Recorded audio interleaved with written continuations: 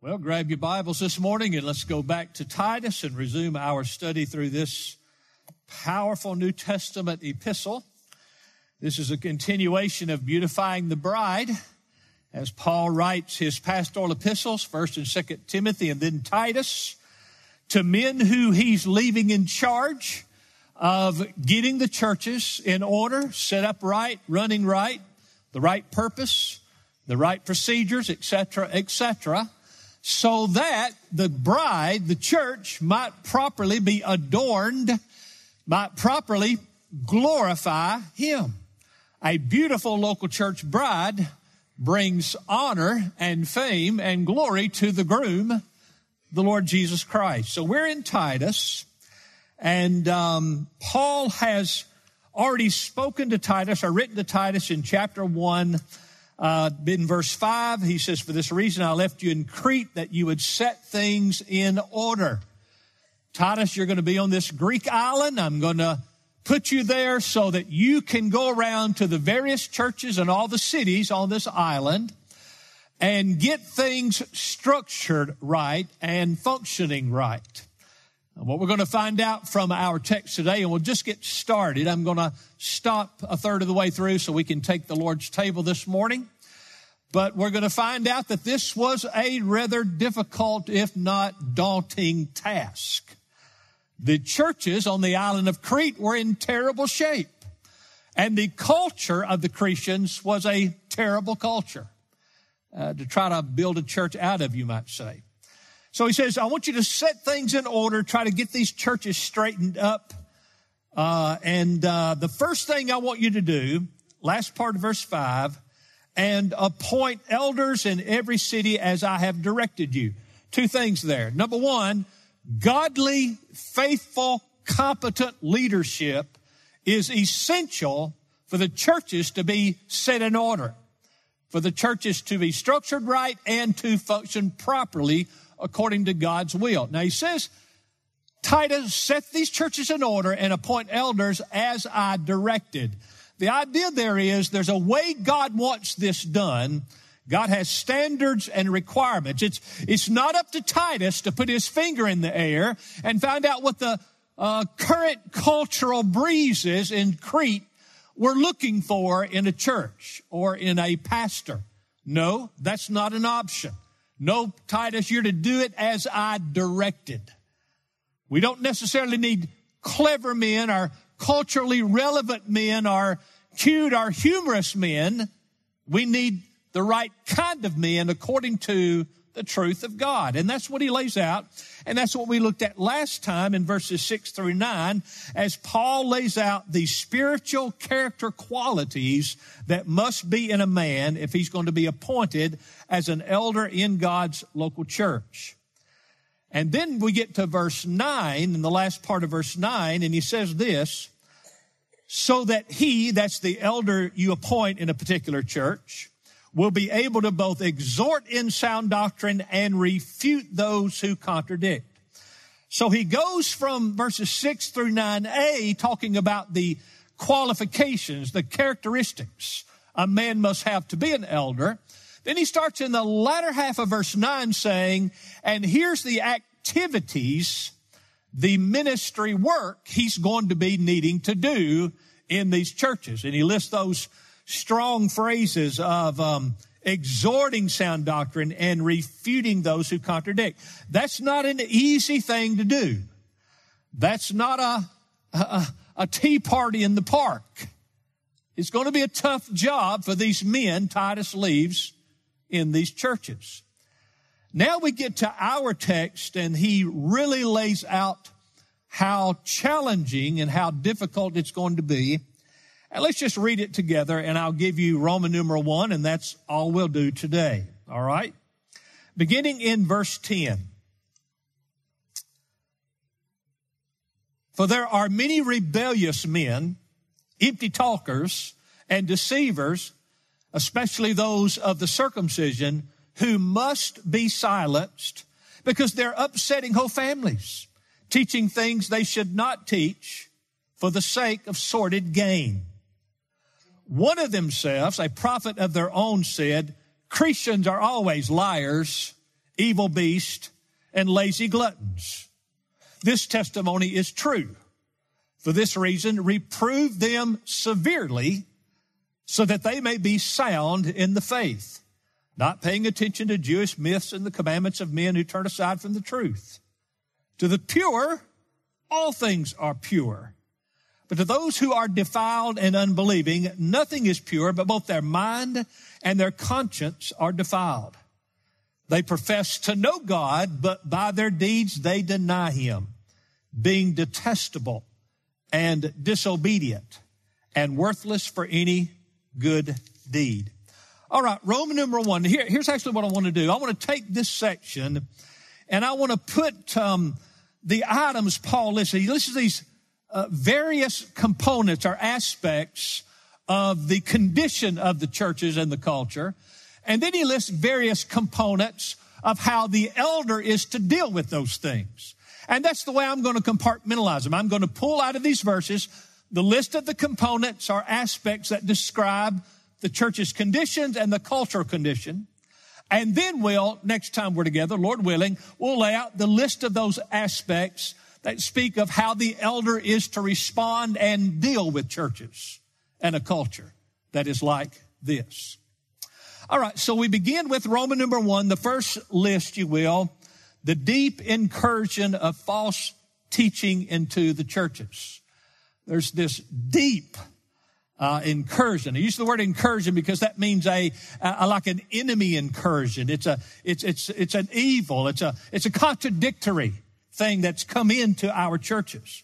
Now, you might think and say, Pastor, you went through 1 Timothy, you went through 2 Timothy, and over and over and over again, Paul is talking about wrestling, struggling, standing against, fighting against, and removing, when necessary, false teachers and false teaching from the church. And here we go. We start Titus, and he's back on it again. You just keep bringing it up. Yes, that's because Paul keeps bringing it up. That's because it always continues to be a challenge. Why do you think we see our mainline denominations, United Methodist, Southern Baptist, and many Presbyterian varying denominations who had such noble and godly, Christ-centered, thoroughly biblical foundations? And now today they're discussing whether or not men can marry men. An abomination of abominations, whether or not outwardly flamboyant men who've given themselves to lust for other men can fill the pulpits in those churches. That's why, brothers and sisters, you better stop the moose when his nose first comes into the tent.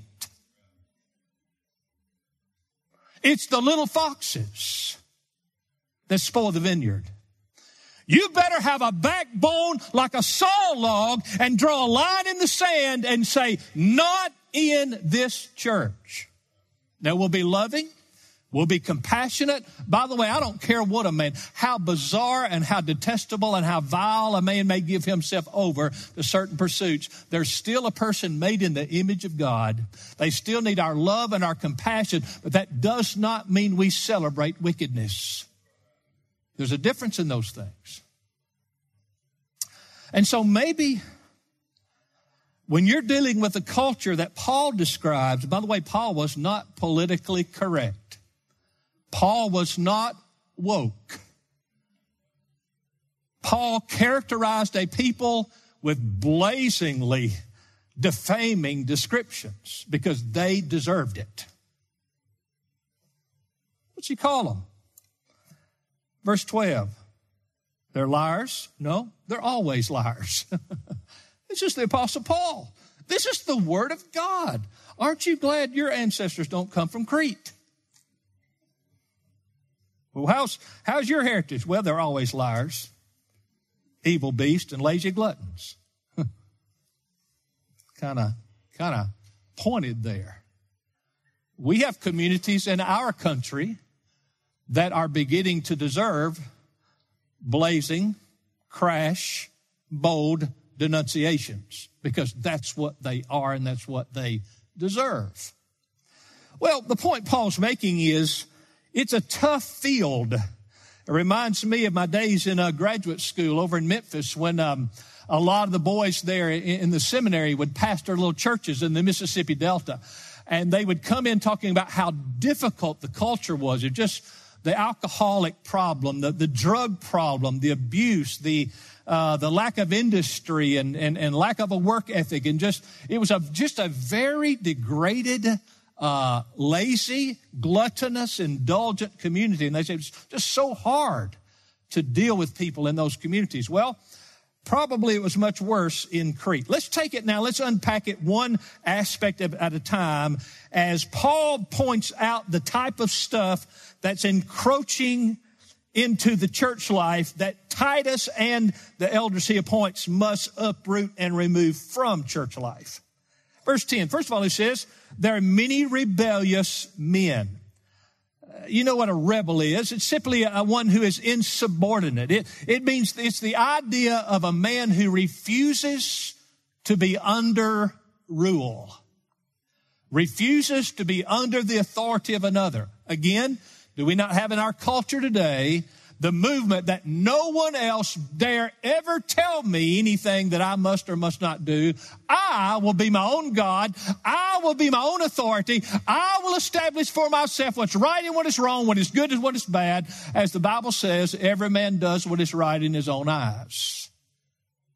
They use the phrase today, well, not according to my truth. This is my truth. Folks, you can't have a sane society when everybody is their own God and has their own definition of truth. We have to have a moral ethic. And so this is a satanic force that's behind rebelliousness. So Paul says in the churches here, there are these rebellious men, unruly, will not submit to rule or authority. Let me just say to you, brothers and sisters, in love but in clarity this morning, you don't need to join a church if you don't intend to submit to the elders of that church. You say, well, they're just mere men. Yeah, but they're men called to do a job. And I've told you this through the years, and I think a lot of you have done this through the years because I have experienced the chastening and humbling and sharpening and sanctifying work of God in my life. I think partly, at least, because you've done this. Well, what is the this I'm referring to? I've told you through the years, get on your knees and say, God, I'm going to honor my pastor and follow my elders. Now you keep them right. God, you keep them right. Wives, you need to learn that too. God, I'm going to submit to this man in all things and honor him. Now, God, you keep him right. You better quit trying to make your husband right. You better turn him. He's too big for you, but he's not too big for God. Your pastor, your elders may be too, but they're not too big for God. I believe that moves the heart of God. Because the Bible says in Hebrews 13:17, obey your leaders and submit to them, for they keep watch over your souls as those who will give an account. Obey them and submit to them. Why? Because it's best for you. They keep watch over your souls, and they will give an account you will not have to give. They have a responsibility. I've told people through the years, I tell young pastors this all the time, it's not about you having an authority. It's about God giving you a responsibility and an accountability that no one else in the church bears or carries. Do you want to stand? Any of you this morning want to walk to this pulpit and say, I'll tell you what, get Jeff Noblet out of the way, or whoever it might be. I'm taking charge here, and I'll give an account to God for the precious eternal souls that stand under me this day. I don't think there's any of you that want to do that. Not if you take it seriously. Well, the brash, beast-like culture of Crete had a lot of men who would have that kind of attitude and rush into the churches and say, I'll tell you what, I'll have my way and I'll have it this way, and I want to get in charge here and I want to be in charge there. And Paul said, that's the first of the problems I want to outline, rebellious men. And you know what I found through the years? And thank God this spirit is just not in Grace Life Church. It's just not. And I have strong men in this church, men who run large companies and have great authority in the community. And by the way, they ought to have it, and God's given it to them, and I want them to lead like men. But when they come into this church, you know what I get from those men? I get, yes, sir, no, sir. I don't in the human realm deserve that necessarily, but they believe the Bible. They're not rebellious men. They understand authority. And you're not right with God until you understand authority. and trust that God works through those he's placed in authority over you. Well, these kind of folks didn't believe that. There are many rebellious men. Now he elaborates further. Empty talkers, he says in verse 10. That's the idea of profitless talking. They talk when it has no real constructive good to it. They're just talking. I guess just to get attention, just to get a hearing, when they're actually saying almost nothing. When I was a young preacher, I would always get amused when I would hear folks talk about church fights, churches that get in a dispute and they had divisions. And often it was over the color of the carpet or the color of the paint of the church or whatever it might be. I remember very distinctly as a young pastor, I was again in graduate school in Memphis, and I would often attend the Bellevue Baptist Church in Memphis on Wednesday nights and hear Dr. Adrian Rogers preach. And they were building a brand new complex out in East Memphis. I mean, huge, beautiful thing. And Dr. Rogers got in the pulpit one night, and I was there. He said, all right, how many of you want to have maybe blue-colored carpet in the new auditorium building? About half people raise their hand. He said, well, how many of you would like to have something, maybe a red-colored carpet? And about half the people raised their hand. He said, that's why we're going to have the carpet the color I want it to be. Well, that's what Dr. Rogers said. And I thought, well, really, if you put everything up for grabs like that, you just got to fight. So we appoint one lady in our church, and she picks out everything because she's queen of the universe here. No, she's a precious and humble lady, and she does a good job with other ladies, and they do our decorating, and we just enjoy it. Amen? I mean, why do you have to have a committee of 27 folks to waste all kind of time on stuff like that? Empty talkers who just talk about all kinds of things. Calvin said this phrase means they're absorbed in unprofitable subtleties. They're involved in frivolous speculations. And often this it was surrounding doctrinal points that are just, what came first, the chicken or the egg kind of stuff. But they would try to build movements on this empty talking.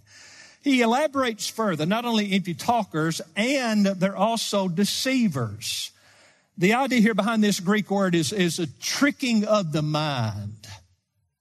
They're often, and he continues in verse 10, especially those of the circumcision. So the point he's saying is, more times than not, Titus, the troublemaking in the churches comes from those Jewish folks who bring their learning of the Old Testament scriptures into the church, but they misuse it. And they're actually deceiving to get their own following and to have their own way. So these were Jewish leaders, perhaps, who had been converted or at least professed to be converted to Christ. They knew the Old Testament law and they used it to gain a hearing, but then they seductively led their hearers into the error of false doctrine. And there's certainly no shortage of this very thing in our day today. They may not be Jewish in orientation, but deceptive and sneaking in false doctrine is commonplace in our age. These are folks, brothers and sisters, who use the same Christian terms we may use. They throw around the same scriptures that we might use. Their presentations seem plausible, especially if they can get you to think through your emotions. But they are mind trickers. That's what the word is. They're tricksters. They're up to something. And here's a key. Pastor, well, how will we know if they seem impressive and they seem plausible? How will we know if they're really up to something? Sometimes it's hard to know. That's why I hope you feel there's safety in the fact that I've been here 42 years. I think if I was up to something, it would be known by now. So how do you know? Well, look at their lives and see how much they tend to change their doctrine when the culture changes. How much do they massage and kind of bend the corners on teaching of morality and truth when the culture begins to demand such a thing?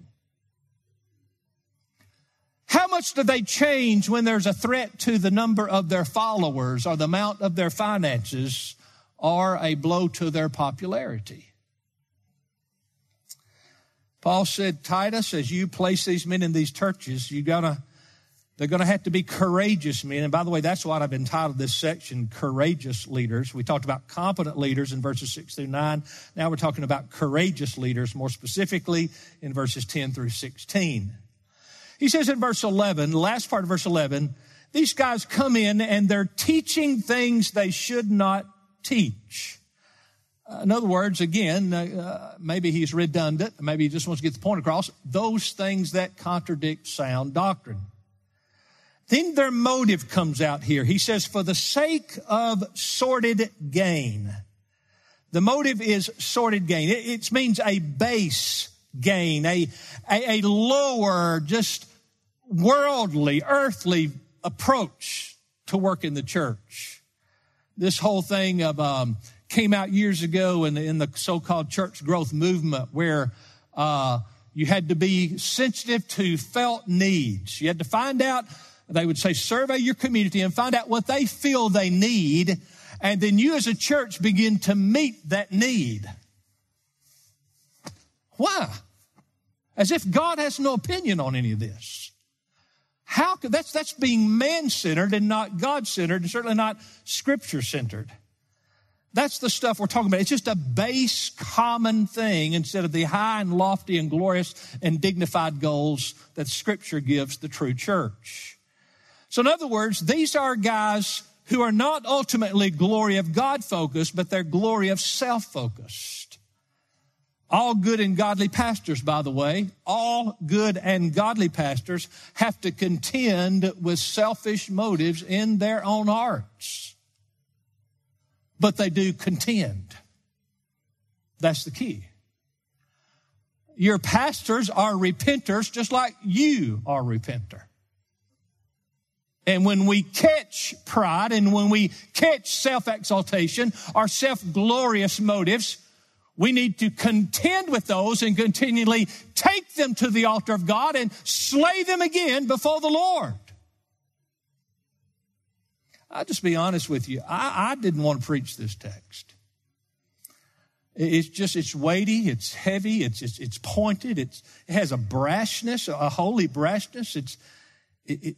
Could I use the word caustic? It's just, I didn't want to preach it. And it's almost like God said, who cares? Okay, you don't want to preach this week, but it's in my word. And so you be faithful to what I've called you to do. And that's why expositional preaching, chapter by chapter, verse by verse, 3 books of the Bible must be the mainstay of the pulpit. It keeps us out of our ruts and off of our hobby horses and causes us to deal with what Paul told the Ephesian elders. He was commending his ministry to them when he said, I did not shrink from declaring to you the whole counsel of God. And that's what I've purposed to do for you, brothers and sisters. Well, these false teachers were not those who contended against the pride and selfish motives that we find in our fallen flesh and our fallen hearts. No, these guys were constantly looking for a new angle to advance their popularity, to extend their control, and as always, to fill their pockets. They needed a heart like Paul in Acts 20:33. Again, he's talking to the churches of the elders, rather, of the church at Ephesus. And he says in Acts 20:33, I have coveted no one's silver or gold or clothes. I didn't come here to gain any of that. I came here to build a true church for God's glory. You know what I found through the years? If you'll forget about that as a leader, just forget about those things and just strive to build true churches, God will really bless you with those things.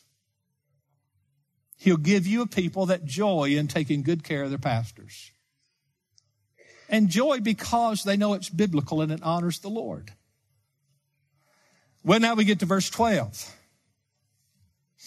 Paul says, one of themselves, a prophet of their own, said Christians are always liars, evil beasts, and lazy gluttons. By saying one of themselves, Paul says, I'm going to take a notable and popular teacher, someone the Christians called a prophet from their past, and I'm going to give you what he says about himself or themselves. So Paul is giving an unbiased opinion here. He's bringing one of their own people out. Epimenides is the name of the guy he's quoting, according to the scholars. He was a heathen moralist of about 600 BC. And so Paul says, you know, he's one of those guys that you Christians view as an honored prophet. Well, here's what he says you are. So that was a scathing indictment or commendation of his own countrymen when he said these Christians, you know, in contrast to generally the people of the world as we know them, they're always liars, evil beasts, and lazy gluttons. What a place to plant a church. So 3 things here. First of all, he says they're always liars. It's the idea of perpetually and incessantly lying. It doesn't mean that you told a lie. It means you embrace and purpose and plan to lie as an approach to life. They were so known for this that the Greeks even coined a word, to kritizo, which means to be like the Cretians, to lie. So to lie was to be a Cretan. The same idea that we have when the word Corinth, to Corinthianize, meant to commit sexual immoralities because it was so prominent in the culture. But not only are they always liars, and by the way, it made me think back to being on mission trips in some third world countries where the people actually gloried in their capacity to scheme, manipulate, lie, and get by with it. And the better you are, the more esteemed you were. It was just a lying culture. And I thought, man, America's got a lot of problems, but we haven't gotten that far, but we're working to get there fast. He says, not only always liars, they're evil beasts. The idea here is a dangerous, a wild beast. They had many in their culture that had a wild, fierce nature and love of cruelty. They would not tolerate anyone to speak against or resist them in their quest to fulfill their fallen lust. Did you hear that? They would not tolerate anyone to try to stand against them or speak against them as they endeavored to fulfill their fallen lust. Keep your Bible ribbon in Titus and go back to Genesis with me. Would you do that? Genesis chapter 13. We'll just hit on this so you can see the consistency of the Bible in these things. Genesis chapter 13. And look at verse 11 through 13. Genesis 13, 11 through 13. Abraham and Lot, their herdsmen, are quarreling and not getting along, so they're going to split up. Verse 11, so Lot chose for himself, this is Genesis 13. Did I say 11? 13, 11. Did I say it backwards? Genesis 13, 11. So Lot chose for himself the valley of the Jordan, and Lot journeyed eastward, and they separated from each other. Abram settled in the land of Canaan, while Lot settled in the cities of the valley and moved his tents as far as Sodom. You don't ever want to cast your tents in Sodom. Verse 13, now the men of Sodom were wicked exceedingly and sinners against the Lord. And yes, that is talking specifically about the sin of men giving themselves over to follow the lust for other men. They were not born that way. That's not what they are. It's a pursuit of a pleasure they've decided to give themselves to. That is lusting for other men. Now look, if you will, to Genesis chapter 19. Would you do that? Genesis chapter 19, verses 5 and verse 9. Again, so much here to unpack, but we're just going to hit on the major principle here. Genesis 19, verse 5. And they called to Lot and said to him, where are the men who came to you tonight? 2 angels came. They look like common men. So here the citizens of Sodom are coming out saying, where are those men? Bring them out to us so that we may have relations with them. Bring these men out. We want to use these men for our perverse, unnatural sexual lust. That's what was dominant in the city. That's what made them exceedingly wicked. before the Lord. Now, if you will, look at verse 9. But they said, stand aside. Furthermore, they said, this one came in as an alien, and already he's acting like a judge. Now we will treat you worse than them. So they pressed hard against Lot and came near to break the door. They would not tolerate anyone resisting them in their quest to fulfill their ungodly lust. Brothers and sisters, this is America. We want these men. Got to have them. Except now they're coming up to the schoolhouse door. We want the children. We demand to have them. And they're knocking on your door, moms and dads. We want your babies. We want to make them like us. Evil beast, Paul said. Fierce, harsh, violent. Don't be surprised when people give themselves over to unnatural affections and evil, that they're also very vicious toward their fellow man if they don't get their way.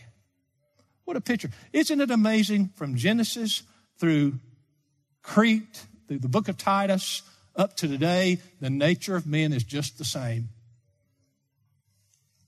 All right, back to Titus chapter 1, all right? Paul says they're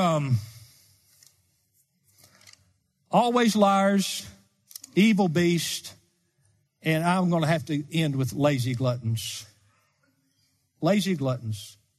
This is like the culture we have today of self-consumed, self-absorbed, narcissistic young people who think they were put here for whatever they want, whenever they want it, and however they want it, and whenever they desire it, and you better support it and pay for it and keep me up while I'm doing it. That's the idea behind a lazy glutton. It means uncontrolled greed. It means lazy, gross self-indulgence. And that's so like so many of the self-consumed, self-indulgent, narcissistic people we have in our culture today that demands we serve them in their lazy, gluttonous desires. Now, this bunch has gotten into the church. To some degree, this spirit and people who walk in this has gotten into the church. Now, Paul says, Titus, go get it cleaned up. So, you know what that means? Titus, your elders you appoint better be courageous men. It's going to take courage because there's going to be a fierce reaction back, Titus, when you try to deal with these things. Well, Brother Jeff, that's a pleasant thought for the Lord's Supper today as we think about the sweet and holy unity and oneness of the Lord's Supper. But it actually is a good space, a good spot to step over to the contrast, is it not? You see, the Lord's table is only the Lord's table if we are together. You cannot properly partake of the Lord's Supper in your house with your family. You cannot properly partake of the Lord's Supper on retreat with other Christians. It's an ordinance given to God's people in God's church because we're so varied and we come from so many different backgrounds and we have so many different natural inclinations and desires and likes and dislikes. But when it comes to what God has done for us, all the rest of that fades out into nothingness. Because we come to remember our Lord's body and his blood that has cleansed us and purified us. And therefore, whatever might divide us, it's blown away to insignificance compared to what unites us. God was in Christ, and Christ is now in us. So there's that God factor. God is in me, and I need to share in this communion, this fellowship of the Lord's table with the people of God. The Bible calls it a unity of the Spirit. It's a Spirit-wrought unity that we have. This isn't something that we grit our teeth and say, let's do the best we can to get along with each other. No! The Spirit of God brings to my mind afresh the precious blood and the body of Christ that was given for me. And so I can say, anathema to everything that's against my Lord and against my brothers and sisters. It just doesn't matter. I forgive it. I forget it. We're one because the Spirit of God reminds me of what really matters. Boy, I want to say this because I say it to Jeff Noblet a lot, and I want to say it to you. You're not that important. You're just not. He is. And He died for us. And so we forget ourselves and take this supper in unity. It's a spiritual thing. It's a God in us thing, and it's a blessed unity. Psalm 133, verse 1, behold how good and how pleasant it is for brothers to dwell together in unity. Back to our text. You can have no unity when you've got worldly, unconverted people creeping into the churches who are generally known as always liars, evil beasts, and lazy gluttons. There had to be a cleaning up before they could have a real communion. Well, Jesus, in a sense, has cleaned us up. And fortunately, in God's grace, we've been about striving the best way we know how, following the Scriptures, to keep our church a clean body. Not perfect, but a clean body. For the glory of God and the good of His church. So here we are emphasizing the contrast to what Titus had to deal with. A purified, clean, holy, united people.